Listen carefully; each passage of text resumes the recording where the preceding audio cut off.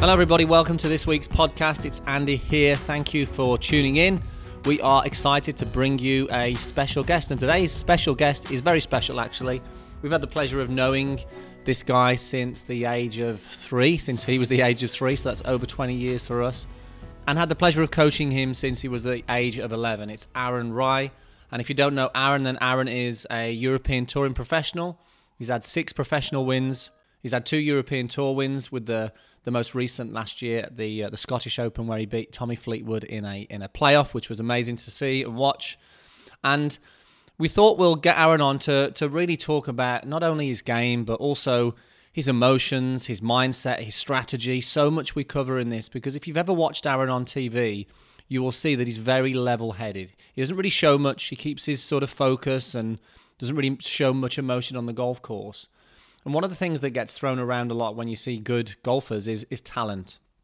Now, when it comes to Aaron and his talent, it's so clear for us to see that his talent is his mind, his work ethic, the drive, the ambition to be the best golfer, but also the best person that he can be. So it's a great insight today to understand a little bit more about what drives Aaron, how he manages emotions on the golf course. He talks about if he gets nervous, some of the things that he might do, what tournament golf is really like, his strategy, and so much more. So it's great to actually sit down with Aaron. This was a pleasure for us because, you know, we've been coaching him for a while, but it was great to sort of dig a little deeper and pull out the things that hopefully can help you and your game as well. So we know you're going to enjoy this one, guys. And if you do, then let us know on social, screenshot this, tag us in. And if you do enjoy the podcast in general, head over to iTunes, leave us a review. It really helps the podcast grow. Okay, without further ado, let's welcome Aaron Rai to the podcast. Aaron, welcome to the podcast. How's it going? Yeah, all good. Thanks, Andy. How are you? Thanks for having me. Pleasure.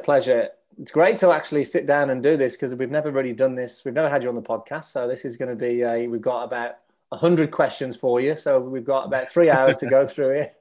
But yeah, look, really appreciate your time. We know that this is going to be a good chat, as our chats are always lengthy and in detail. But I think let's start with the most important question. Why 2 gloves?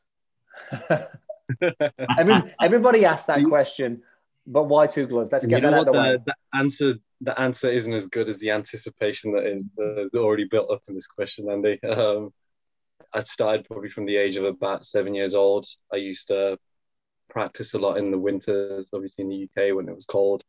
So I started to wear 2 gloves basically just to keep my hands warm.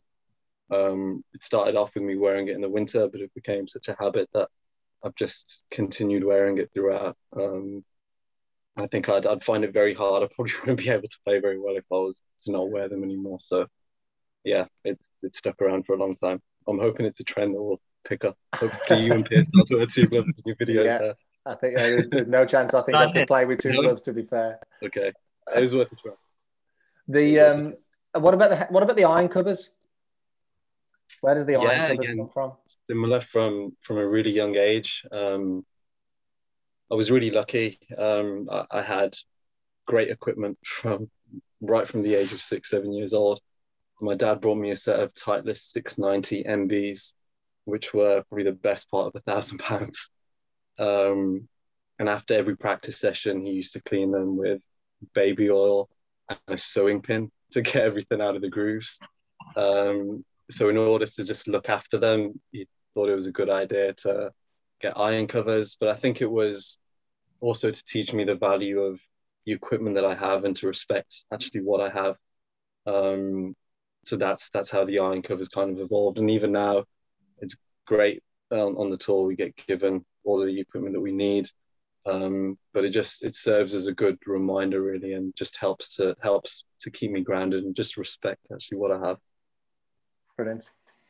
I think it's interesting actually. Me and Pierce went up to Manchester yesterday and did some work up there. But even on the way back, we always chat lengthy and lots of different discussions pop into our sort of just pop up. And we were talking about you actually yesterday, and memories of you at the Three Hammers when you were, let's say, 4 or 5 years old on the driving range. You weren't the typical junior that we would see on a driving range, 4 or 5 year old kid who would lose concentration, get bored, mess around. Like, from an early age, Aaron, you were really committed and you loved hitting golf balls. Like you really enjoyed hitting one golf ball after the other. And that's really, I'd say that's a unique thing because most kids can't keep that level of concentration. They get bored easily. But I remember seeing you on the driving range, just hitting ball after ball after ball and loving every minute of it. Where does that come from, or where did that come from? Just the love of actually hitting golf balls? Yeah, it's probably hard for me to remember exactly going back that long, but I think for me, my dad was a big part, and I think my dad always took me to the driving range. And at first, I think it did come from him, but I think the concentration of me actually staying on the driving range did come from me because I enjoyed it and I liked the challenge of it. And I think at that age, I liked having the ability to hit the ball more than anything else. And I think when I saw that and when I continued to see me getting a bit better at that, I think that's what kept me hitting ball after ball at the driving range. And I think I was hooked in that sense from an early age. But I think it was a good balance between me and my dad there as well, because I think he helped me to go along that path. I think if you left me to my own device, I'd have probably been a child that was a little bit here and there, running around the driving range rather than hitting ball after ball. But it also came from me as well. So I think that balance was perfect between the two of us. Yeah, and it just shows that we see the I suppose those tendencies and the you're very good at repeating things. We know that whatever you do, you repeat it. And even back then, at 4 or 5 years old, it was repeatable back then, which it wasn't necessarily you'd see another 5-year-old kid or a 6-year-old kid. They could hit a great shot, then they could miss a ball.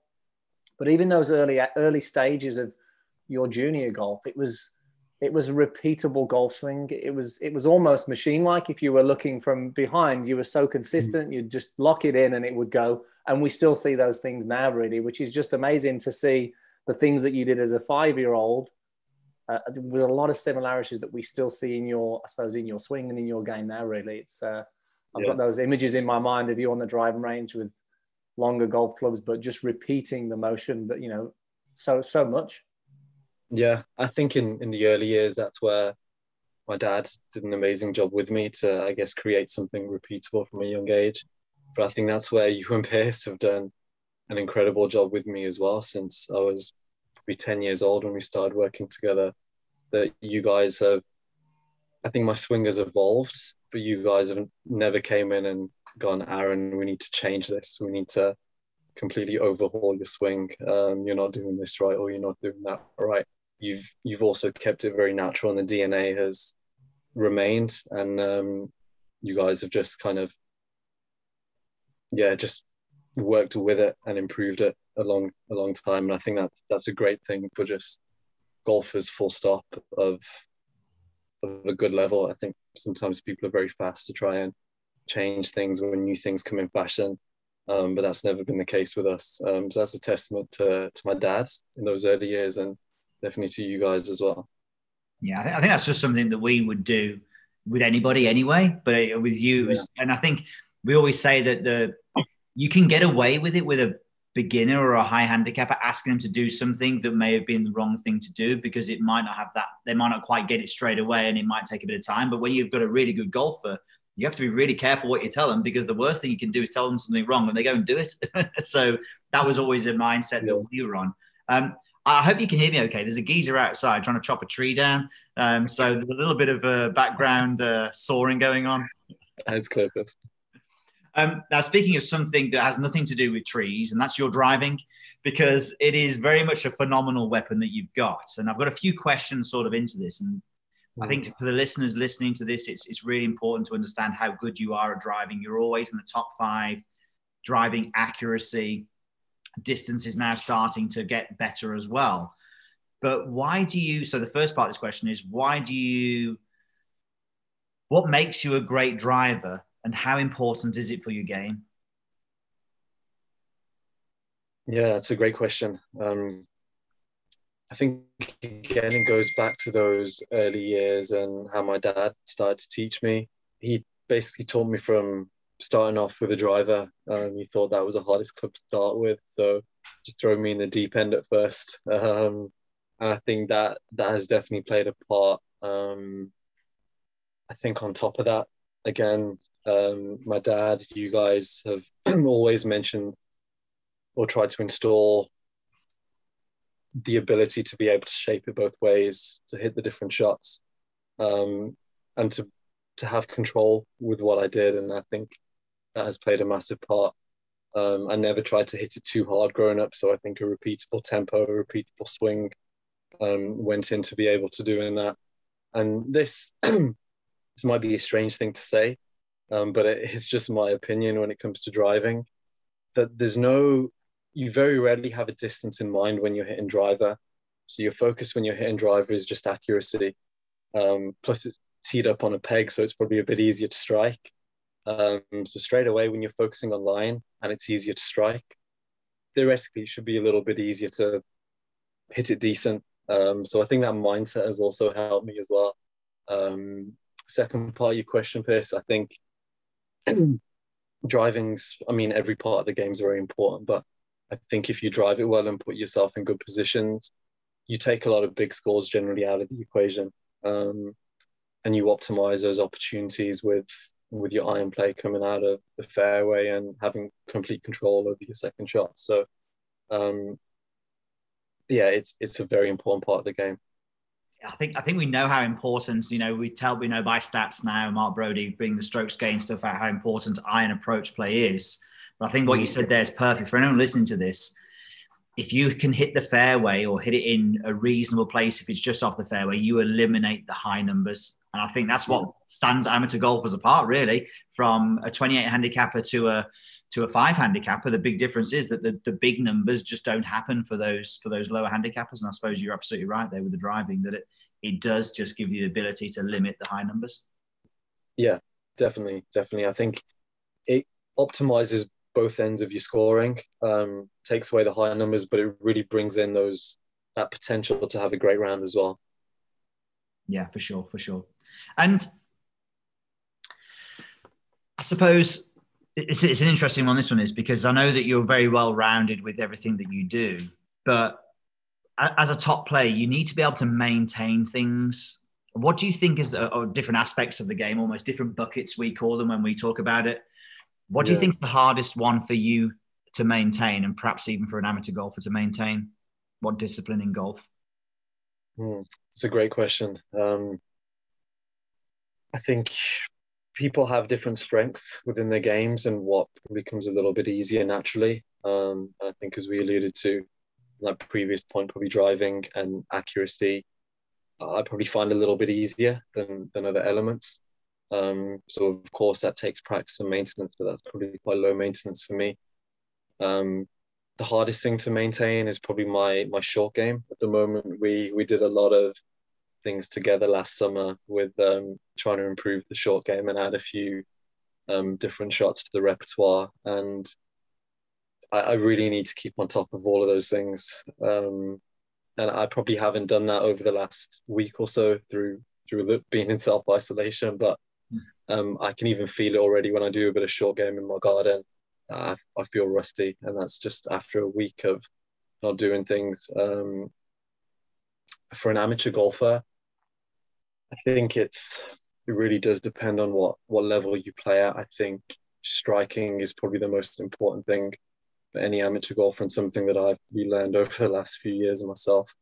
I think if you can strike it well and get it close to the middle of the club face, you take a lot of things out of the equation. So something that we often did, like having a chalk line on the ball, striking the ball first and making sure that divot doesn't stop before the chalk line, is a great thing. So I think if you can stay on top of your strike, you eliminate, again, a lot of those bad things that can happen. I think ultimately that's what golf's about. If your misses are not as bad, you'll be okay. Yeah, no, I agree totally. It's interesting, just going back to your other point about the short game being off and being a bit rusty. So obviously we've just come out of lockdown here for golf, golf starting last week now. The amount of text messages I've had off my in-person clients who've gone, my short game is terrible. Says, don't worry, everybody's the same. it's just not playing golf Yeah. for 3 months. It kind of makes an effect for sure. Yeah, definitely. So let's talk about your work ethic, Aaron, because look, we know, and I think a lot of the people who are maybe who see what you do, maybe on the tour and your family, we know how hard you work, and your work ethic is second to none. And I hear that whenever you spoke to a tour pro or somebody else who you're trying to learn from, you always ask this question. You always ask them, how do you stay motivated, or what motivates you to keep getting better? Which is interesting in itself. So it'd be great to understand why you ask that question a lot, but also what is it that drives you? What is it that motivates you to be better every day, to do what you do, to put so much work in, to go and practice on Christmas Day? What is it that really drives you? Yeah, the first part of that question, Andy, I like to ask that question too. I'm very privileged to be able to ask these kind of questions, like Lee Westwood, Paul McGinley, Harrington. That's not a position that many people can be in, and these are great for the game who have had a lot of longevity in their career as well. So anytime you can pick their brains about anything, it's great. I asked that question in particular most recently to Lee Westwood, and because I think it's very hard when you've had the level of success that these guys have had and still stay hungry, because they've made a lot of money, they've won a lot of tournaments, they've got families, they've got business interests in their life, and their life becomes a lot more than just about golf. But why do they keep coming back to golf? Why is golf still central to their life? When they've probably they have everything that they would have wanted growing up. Why golf? And that question fascinates me, because imagine if, again, the guys listen to this podcast, if they win the lottery, what would they do? I'm not sure many people would say I'd do exactly what I'm doing right now. And that's what it's like for these guys. They've won the lottery, they've achieved amazing things, but still not much changes for them, because they're still playing, they're still practicing, they're still working damn hard. And that really shines a light on Lee Westwood in particular, and what he's done in recent months. Being 47 years old, winning the race to Dubai last year, nearly winning the Arnold Palmer and the Players back to back. And it's just a testament to these guys that they're able to do that. What motivates me? Yeah, it's a great question. I think first and foremost, it's golf. It is a massive part of who I am. I started from the age of 2-3 years old. And as you said, I practiced huge amounts from such a young age. So it's become just a part of who I am. And I think the fascination and understanding all of the complexities that go along with the game, it's something that I'm fascinated by, and it's something that no one can ever master, but it's something that I want to continually learn and improve at. I think with golf being such a big part of my life, it's taught me a lot of lessons outside of the golf course as well. And I've seen how I've developed as a person as a result of all of these hours spent on a golf course and all of these experiences that I've had as a result of golf, whether those the high pressure situations in a tournament, or whether that's the social side of it as well, and meeting new people and learning to get along with new people. It's massively improved who I am as a person. I've become a much more well-rounded person as a result of it. So I think the two things for me are intrinsically linked. There's the fascination of wanting to improve as a player, and continually learn more about the game. But as I continue to learn more about the game, I feel I've become a better person as well. So that's what motivates me, I think, to be as good of a person as I can be, but to learn as much about the game as I can too. Yeah, and I think it's something that we've highlighted over the last 12 months, your love for learning and actually just improving and growing and learning as much about golf as you can. And I think certainly for the listeners to this as well, it's something just to, instead of thinking about what they want, it might just be, instead of thinking about goals, for instance, and not saying that goals aren't important, I think goals are important, but if they could just focus on getting better and learning and growing, well, the goals can take care of themselves if you're focused on just improving, really. So Yeah. something that we've talked about, just your pure love for actually just new information and trying new stuff. Certainly Yeah. a few months, really, I suppose, more than ever. Yeah, definitely. And I think, yeah, for the viewers at home, I think whatever level you play at, I think asking yourself the question, like, why do I play? Why do I practice? I think is key to all of this. And there are different motivations for the different people. But I think if there's passion, if there's enjoyment for whatever it is that you do, I think if you can really highlight that and let that be one of those motivators, and I think it'll help anyone at any level. Yeah, we Because had that's what actually really stands out when I've asked the question to Lee Westwood, Harrington, McGinley, is just love for the game. And that's one of the first things that they'll say. So I think that's probably common of a lot of people who achieve great things in all walks of life. I think just love and passion. Yeah, you don't do what Lee Westwood's done if you don't actually love what you do for such a long period of time, really, which is, like I say, pretty incredible. And be interesting to see how he gets on this week. It'd be great to see him challenging this week for, maybe he's been saving himself up for something big, and maybe all that stuff of coming second might be the best thing for him. But we'll find out. We'll find out at the end of this week. Wouldn't that be amazing? I think that would be in fact, we do our picks on who's going to win, and I haven't said Lee Westwood, and I should have done it based on the fact I just want him to win it so bad. I'll say for you, yeah. Lee Westwood's perfect. There we go. I said Sergio Garcia for like 10 years and eventually he won it, so maybe there's something in it. Yeah.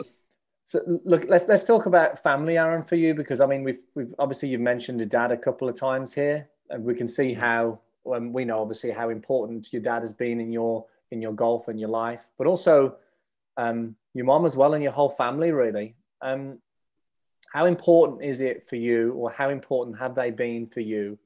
And what roles have they played? And I'd say, what are the biggest lessons that you've learned really from them on and off the golf course that have helped maybe shape you as a golfer? Yeah, I could sit here. Big question. Answer that question. It's a big question. I'll try and keep it short. Yeah, massively. I think they're a massive support now. They help to keep me very grounded as well when I come back home, and that's a really big factor. I think growing up, my dad taught me so much about the game. From a technical point of view, he helped to introduce me to the game, but he taught me a lot of lessons of work ethic and commitment, and just sacrifice as well, and what it takes to actually try and pursue your dreams. It's great having dreams, it's important, but I think understanding what it takes to make them a reality is a lifelong lesson that he really installed in me from a young age. And in recent years, my dad has become a friend as well, beyond just a coach, which is nice that our relationship has taken that transition as well. My mom, she had it tough. She brought up my siblings by herself, and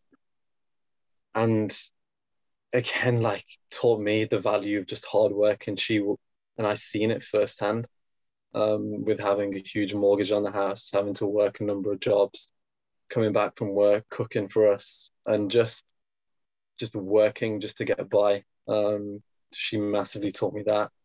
She's got a massive heart as well, and I think she really taught me the value of just respect and kindness. And yeah, like, beyond that, my family in general, I have a really good relationship with them, and that support of accepting that I have to be away a lot, that I don't talk to them a lot when I'm away either, and just letting me get on with it has been vital. And also growing up, they never made me feel like I have to do normal things or balance my time between having loads of family time and playing. They knew what it took, I think, to pursue a dream, and they let me go with it, and they pushed me when I needed to be pushed, and they've let me crack on without holding me back at all when I haven't needed to be pushed. So yeah, they've been great. And you mentioned something there, you mentioned sacrifice, Aaron, as well. And I always think it's always an interesting sort of concept or thought.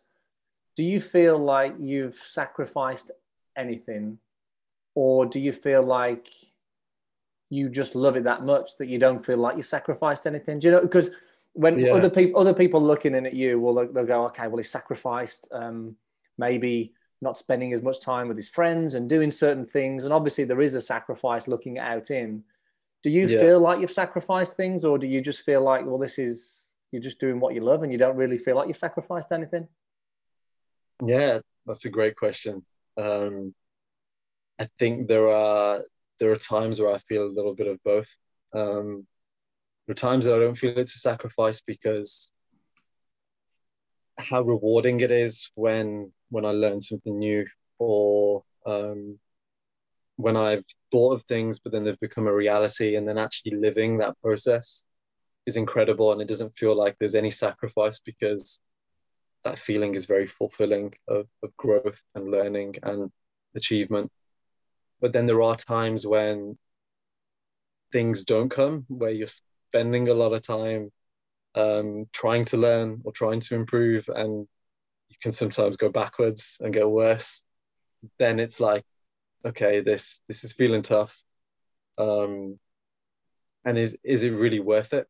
Is it really worth it? And that's where the thoughts of a bit of sacrifice, or it'd be nice to have some normality, that do naturally come to mind, because I'm human after all. I love what I do, but there are times of doubt. There are times that, I think that, man, I could just be happy hanging out with my friends today. I could be happy just sitting in front of the sofa this evening, and that is always a temptation. And that's always, or it can be in the back of my mind. So yeah, there has to be an element of sacrifice, but I don't think anything in life is 100% good or 100% bad. Nothing comes without you having to give something. And I think ultimately that's what it's about. If I'm willing to give up certain things, can I give those up in return for actually what I stand to gain and what I stand to learn? And yeah, I'm willing to pay that cost. So in that sense, it's quite black and white. Hi everyone, Andy here, just letting you know about something that we've created just for you. MeandMyGolf.com is our membership platform that we believe is the best resource out there to improve your golf. And one of the questions that we get asked all the time is, what's the difference between YouTube and the website? And the main difference being is that sometimes people can get lost in content on YouTube and not really having a clear structure or plan of where to go. So we wanted to create something that was really going to help golfers. We've got over 1,000 coaching videos on there, but our main thing or main feature on there are the coaching plans, and we've seen some amazing results from these plans. And these are basically carefully designed plans on all areas of the game, so you don't have to think or worry about what to do. We tell you exactly what to practice each week, and whether you're looking to break a certain score, fix a slice, improve your putting or short game, we have a plan that will suit you. We're even staggered at some of the results that golfers are getting from these as well, and we even have a private Facebook group where all of our members go and share experiences and support each other. Real nice place, positive place to be. And we'd love to see you over there and have the chance to help you with your game. So make sure you head over to meandmygolf.com and check out your free trial with no obligations to join. Check it out and see if you can find a plan and become a part of this amazing community. We had a podcast with Carl Morris, performance coach, not long ago. And he was talking about understanding why you play the game. But really, one of the key things that you mentioned, Aaron, there is, and again, that your dad sort of instilled in you, is understanding what it takes to get to the level that you want to get to. So for the listeners to this who say, well, I'd love to get to a 5 handicap. Well, they might want to do that, but they might not be prepared to put in the level of sacrifice in order to get to that. So I think if they're thinking about maybe where they'd like to be with a level of their game, they do need to understand, well, if I want to knock 10 shots off my handicap, what is it actually going to take? And if they understand what it takes in certain times of maybe maybe when it's not going so well, they've got to revisit that and go, well, look, I've committed to this. This is what it's going to take for me to get there. But if they don't actually understand what it takes to get there, are they willing to actually put in that effort to get to where they want to get to? That's the question, I suppose. Yeah, definitely. And I think understanding yourself there, and if something comes easy and naturally to you, maybe what it takes is a little bit less. But I think that's a very small minority of people who play this game. And I think going into it with open eyes and almost over thinking in terms of it's going to take more than maybe what it takes is probably a good mindset to go in with. Because I think you can always step back if you think it's going to take 100 hours compared to 80, for instance. But I think it's very hard to go the other way and think maybe if I play 2 times a week or 3 times a week, maybe that's enough. It probably isn't. It probably isn't. It's better off thinking, actually, I need to devote a lot of my time to this. And maybe if you don't quite hit those marks and you get close to it, you still will probably see an improvement. So I think it's best to think it needs more than actually what it requires. Do you know what, Aaron? One thing I will say, you're going out and having 10 pints and feeling like crap the next day. You haven't missed out on that, mate. Don't worry about that. There's nothing good in that at all. Yet we still go back there every now and then. Think of those drunken memories, though, Piers. Come on. I can't remember them. I was too drunk to remember them. Let's go a little bit into that. We're very careful how we talk about this, the three of us, when we talk about this and failure. And we've kind of relabeled failure as just learnings over the years anyway. But a lot of top athletes will often point to a specific point in time, namely a failure, that helped change the direction that they were moving in, but maybe just help them, give them a bit of a shot in the arm almost of, right, okay, now I need to do this as a result of that experience.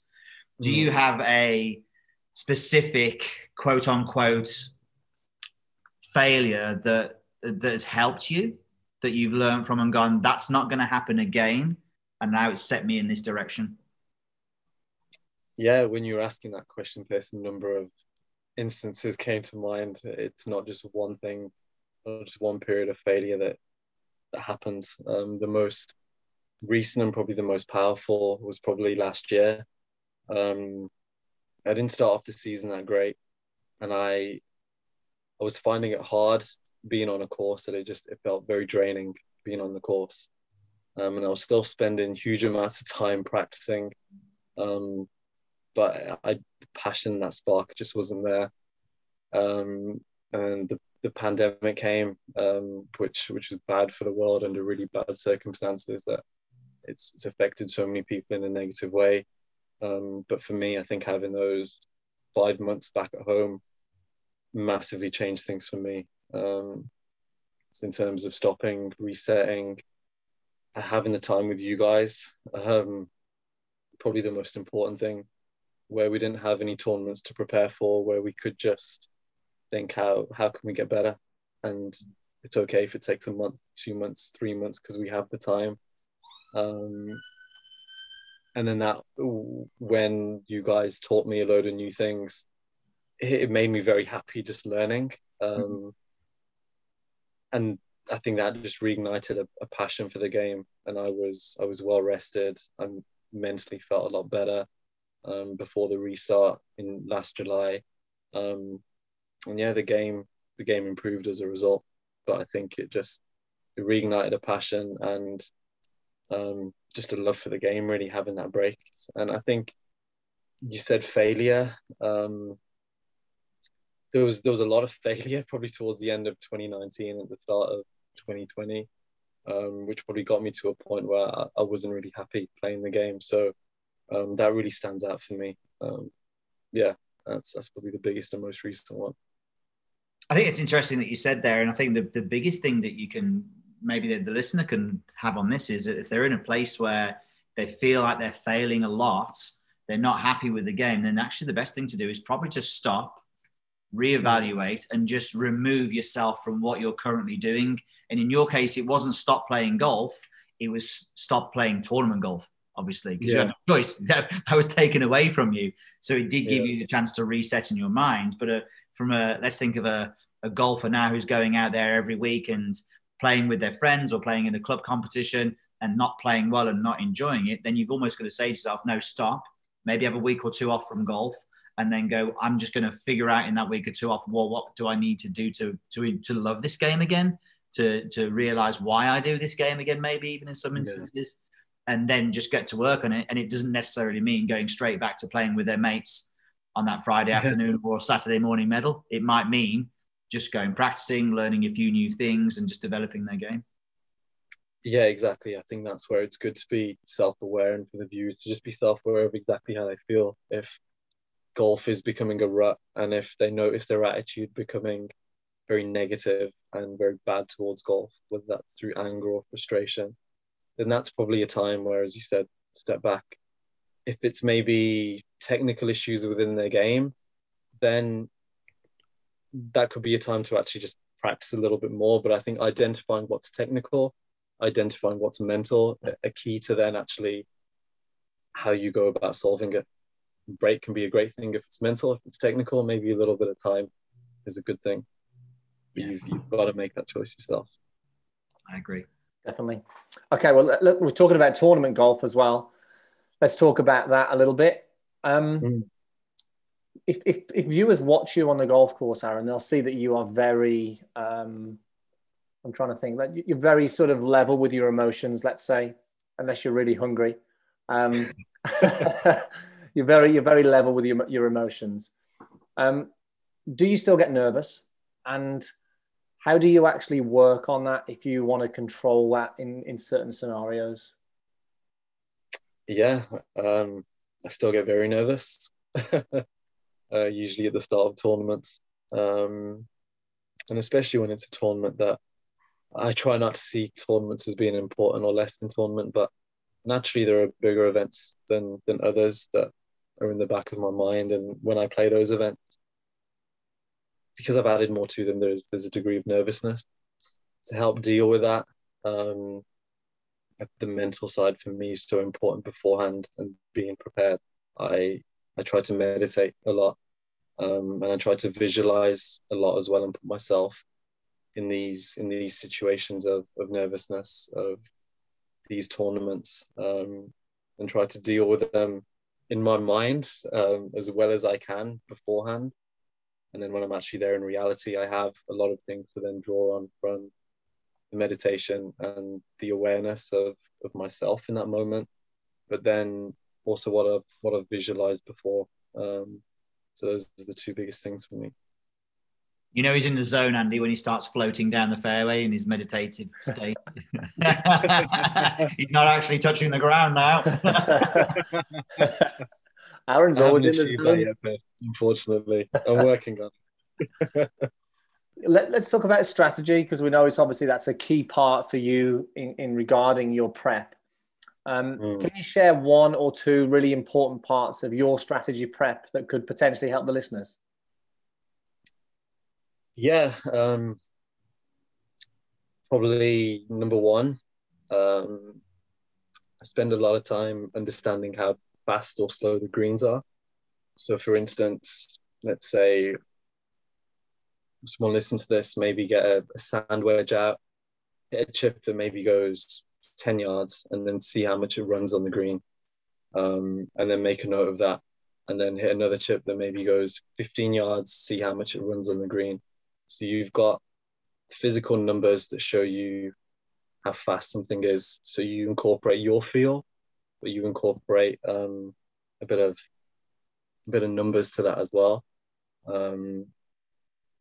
Second thing that I spend a lot of time preparing is just strategy, really, and knowing where the widest points of a golf course are and the widest point of the fairway. So I think if the guys listening to this, if they play their home course a lot, maybe just taking one afternoon or two afternoons to really know where are the widest points here. Can I miss the green right to a right pin, or can I miss the green left to a right pin? What's better? And actually figure out the complexities of the course, and then maybe apply the strategy based on what they see at a given time. I think it's very easy when you play the same course time and time again to just start seeing it in the same way. But sometimes it's good to take a step back and look at it with fresh eyes, even if that means someone walks their home course and looks at these little things, then it can actually play a huge benefit, even though you're not physically playing the game. Just looking at a course, understanding a course, and making notes can be a great thing. Yeah, I look at it with some different eyes. It's Yeah. I always remember, if it comes straight back to me, I think back at our Oxley days, Pierce, I always remember Chris Ryan, actually. I remember Chris Ryan, and I think he must have played with Gordon Harris in one of the club championships, and he'd shot a decent score. And Gordon says, he hit 2-iron off most tees. And I was like, God, is it 2-iron off most tees? What's going on there? And then probably after that moment, it was a turning point for me where I'm looking at the golf course in a totally different way, because I'd never thought about hitting, let's say, 2 or 3 iron down the third and the fourth to the corner, to the widest part of the fairway. I'd always thought about, well, it's driver here, it's par 4 driver. Whereas after that moment, it was more of a careful plot to understand the best positions to be in. And I think I'd probably played the course for 10 years almost and not really thought about playing it in a different way until I'd actually experienced somebody else doing that, really. But it sort of springs to mind when I think back to those days. The reason that Chris Ryan was hitting 2 on over is because he can't hit the fairway with his driver and nothing changed. Hopefully you're listening, Chris. You're dead right on that, actually. But he does it in a long way. That probably makes it harder for him, especially around Oxley. So one thing that is actually quite... this is an absolute for every touring professional out there, that they'll have a routine when warming up on the putting green. Now, I know that you've gone through different versions of this, and it's not necessarily about what is your version now, but what are you trying to achieve by having a good putting warm-up? And for you, how long does that take? Let's say it's not a 7:30 a.m. tee time. Let's say it's more a normal tee time on the weekend, for instance. Yeah. Would it be 40 minutes, 45 minutes of prep on the putting green? Probably 45 minutes to an hour. Yeah. And with that, and what are you looking to achieve in that time? A few things, really. First and foremost, the ability to start it online and knowing that I'm starting it online. And I'll mix that with pace control. So for me, I use a gate. So if I roll the ball through the gate, I'm starting it online.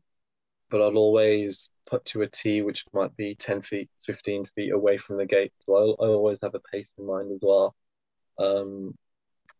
Beyond that as well, I try to feel slope in my feet and also try and see slope and calibrate it to a 1% or a 2%, for instance. So calibrating my feels are very important. And then beyond that, pace control and lag putting, I think, is really underrated, especially for a lot of club golfers. If you guys hit a lot of greens, or if you hit the middle of the green, generally you'll probably have 30-footer. And I think the ability to be able to lag putt well and take the stress off that short putt coming back makes a huge difference to your round. So for me, I'll spend probably a good 20 minutes just lag putting from anywhere between 25 feet all the way up to probably 70 feet, 80 feet. Yeah. I love this. And basically it's great because it was a loaded question from us because we know what you do, but anyone listening to this. So first of all, you're working at calibrating your stroke and making sure it starts online. You're then looking at green reading and calibrating your ability to green read. And then when you're doing your lag putting, you're working at pace control. But again, you're kind of putting in the green reading aspect to that. But from anyone who watches Aaron at a tournament, just to confirm, when he's calibrating on his start gate, he's not trying to hit the tee peg that he's hitting the gate through. Because I did that the first time I looked at it. I was like, I was going to do a video for Andy going, he's nowhere near it in that tee peg. He can't read green for toffee. Yeah, the tee peg is there for speed. It's there for speed, absolutely. But it's just crucial that you hit those three areas, and your warm up becomes a really good practice session. Then, doesn't it? Yeah, exactly. And I think quite often people don't spend enough time hitting those putts or hitting those chips before they go out. Warming up on the range is great, but putting and short game should not be underestimated before playing on a Saturday or Sunday. Yeah. And someone listening to this now is probably going to, well, I want to spend 45 minutes on the putting green, but you probably only need about 15 minutes, don't you? Exactly. You could do all of those things that I've mentioned in 10 minutes if you want. 2-3 minutes through a gate, a little bit of lag putting, and read a couple of putts, make sure you're there or thereabouts, and you're away. Yeah, a lot of that piece we go through in the coaching plan, complete putting as well, to be fair. So I'll give that a plug because it's obviously the calibration station in there. It doesn't need to take, like you say, half an hour, 45 minutes. It's just consistency. But if you do it in small chunks, it really builds up over a period of time. It can make a huge difference. Yeah.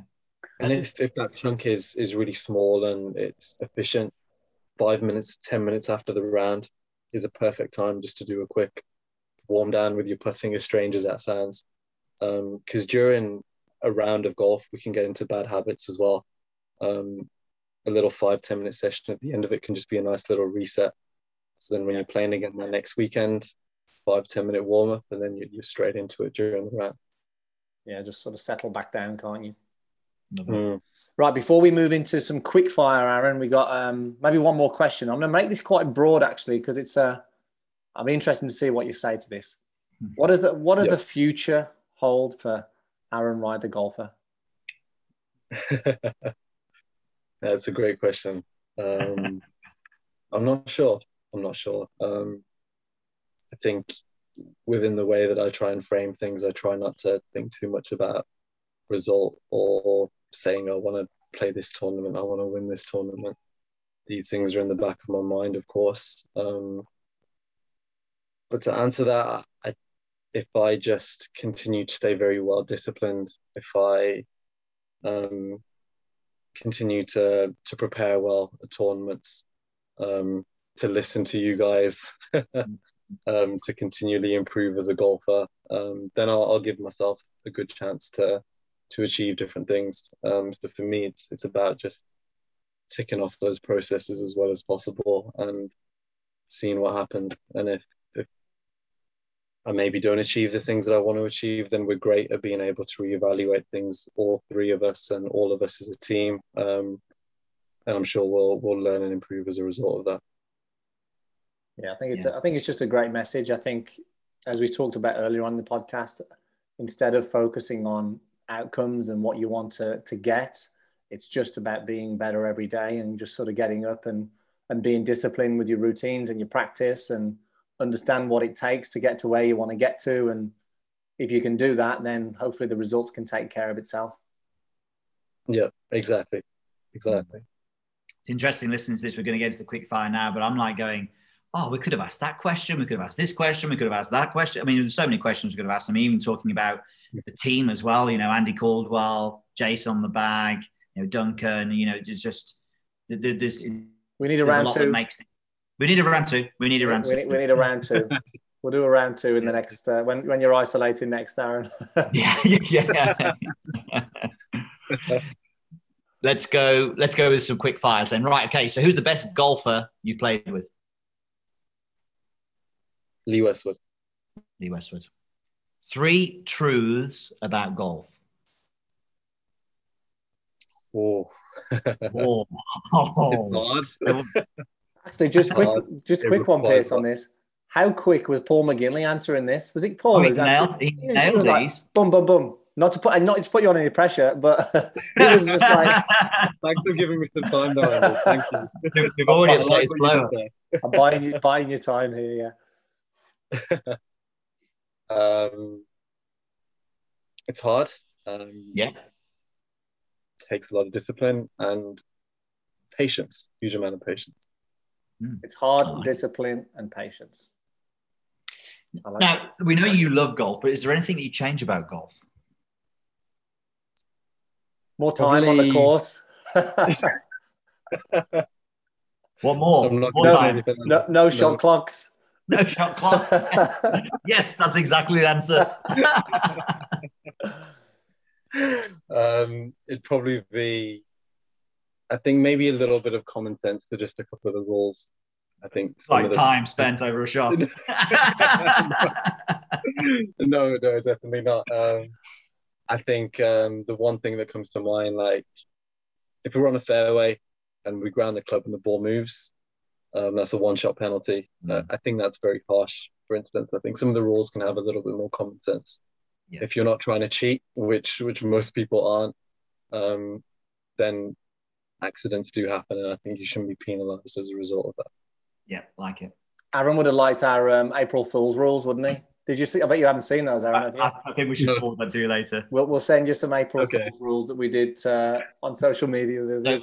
So April Fools, we're filming this podcast on the 7th of April. There's still people saying, I can't find these rules on the RNA website. Can you please send me the link? To which I told James, just send him a calendar picture of the 1st of April. They'll get it. What's the best thing in golf? Man, what it teaches you. Yeah. What it teaches you in a sense of how rewarding it is when you learn or when you hit that shot. And number two, like the lessons that it teaches you in terms of what I mentioned, like the patience, the discipline. Like it. And then finally, if you started again, would you do anything different? No, I wouldn't. I think everything happens for a reason, and everything happens at the time that it's meant to. If you change anything about the journey, you change the destination. So, no, I wouldn't. You answered that correctly. It was a test. So that's good. You passed with flying colours. Brilliant. Look, Aaron, thanks so much for your time today. I mean, I think we've scratched a small surface here. When there's so much we can actually talk about. It would be great to get you on again and talk about some of the other stuff. I think there's so much that the listeners can share from you. I mean, whether it's about your shot shaping, whether it's about your routines on the golf course. There's so many things that I think, oh, wow, we could have touched on that. So it would be great at some point to get you back on to dive a bit deeper into that. But yeah, definitely. Hopefully the listeners get a good insight to sort of you as a person and a bit of background and what you've done. And I'm sure it'd be fascinating for them to just listen to you and your story really as well. So we really appreciate your time, and thank you so much for coming on. Yeah, do you know what's interesting? No, you're welcome. The brainstorm on that as well was ridiculous. The amount of questions that literally, I've been deleting questions as we've been going through this that we're not going to say, and the amount of questions that never even made it onto this page are just. So we definitely have to do it again. Andy, I thought he was on his way out by then. By the way, then anyone who's actually just listening to this, Aaron was off then with his iPad, but I reckon he's just got to put some power in it. I thought he was like, I'm off now. I've had enough of this.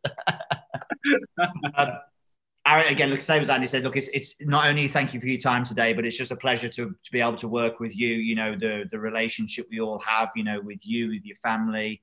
You know, that's something we've forged now that will be there forever, which we're very proud of. We're very happy to have that relationship. And, you know, I think one of the next things, I mean, obviously we'll be seeing you for the next few weeks in the UK, but then quite soon after that, we'll be heading out to Kiawah Island for the PGA Championship, which will be another major championship that you haven't played in yet. So, yeah, we couldn't be more proud of you and what you do and what your family do. So, yeah, thanks for letting us be part of that, I suppose. Mm-hmm.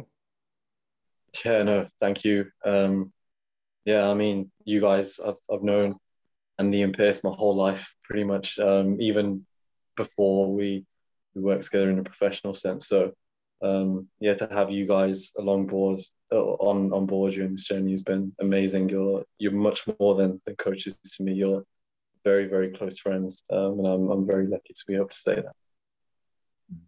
So that's a tear, Andy, for anyone as well. Anyone who's not watching this, that's a tear. I'm bawling. I'll give myself away. Awesome. Brilliant. Cheers, Aaron. Thank you. Thanks a lot, guys. Thanks for listening to this episode. We hope you found some great value in it. And if you did, make sure you subscribe to the podcast and share it with a friend. Also, let us know your feedback by leaving us a rating or review over on iTunes. And remember, if you want to go deeper and really improve your game, head over to meandmygolf.com and start your free trial and check out one of the many plans that are seeing incredible results. Thanks again for listening, and we look forward to speaking to you next week.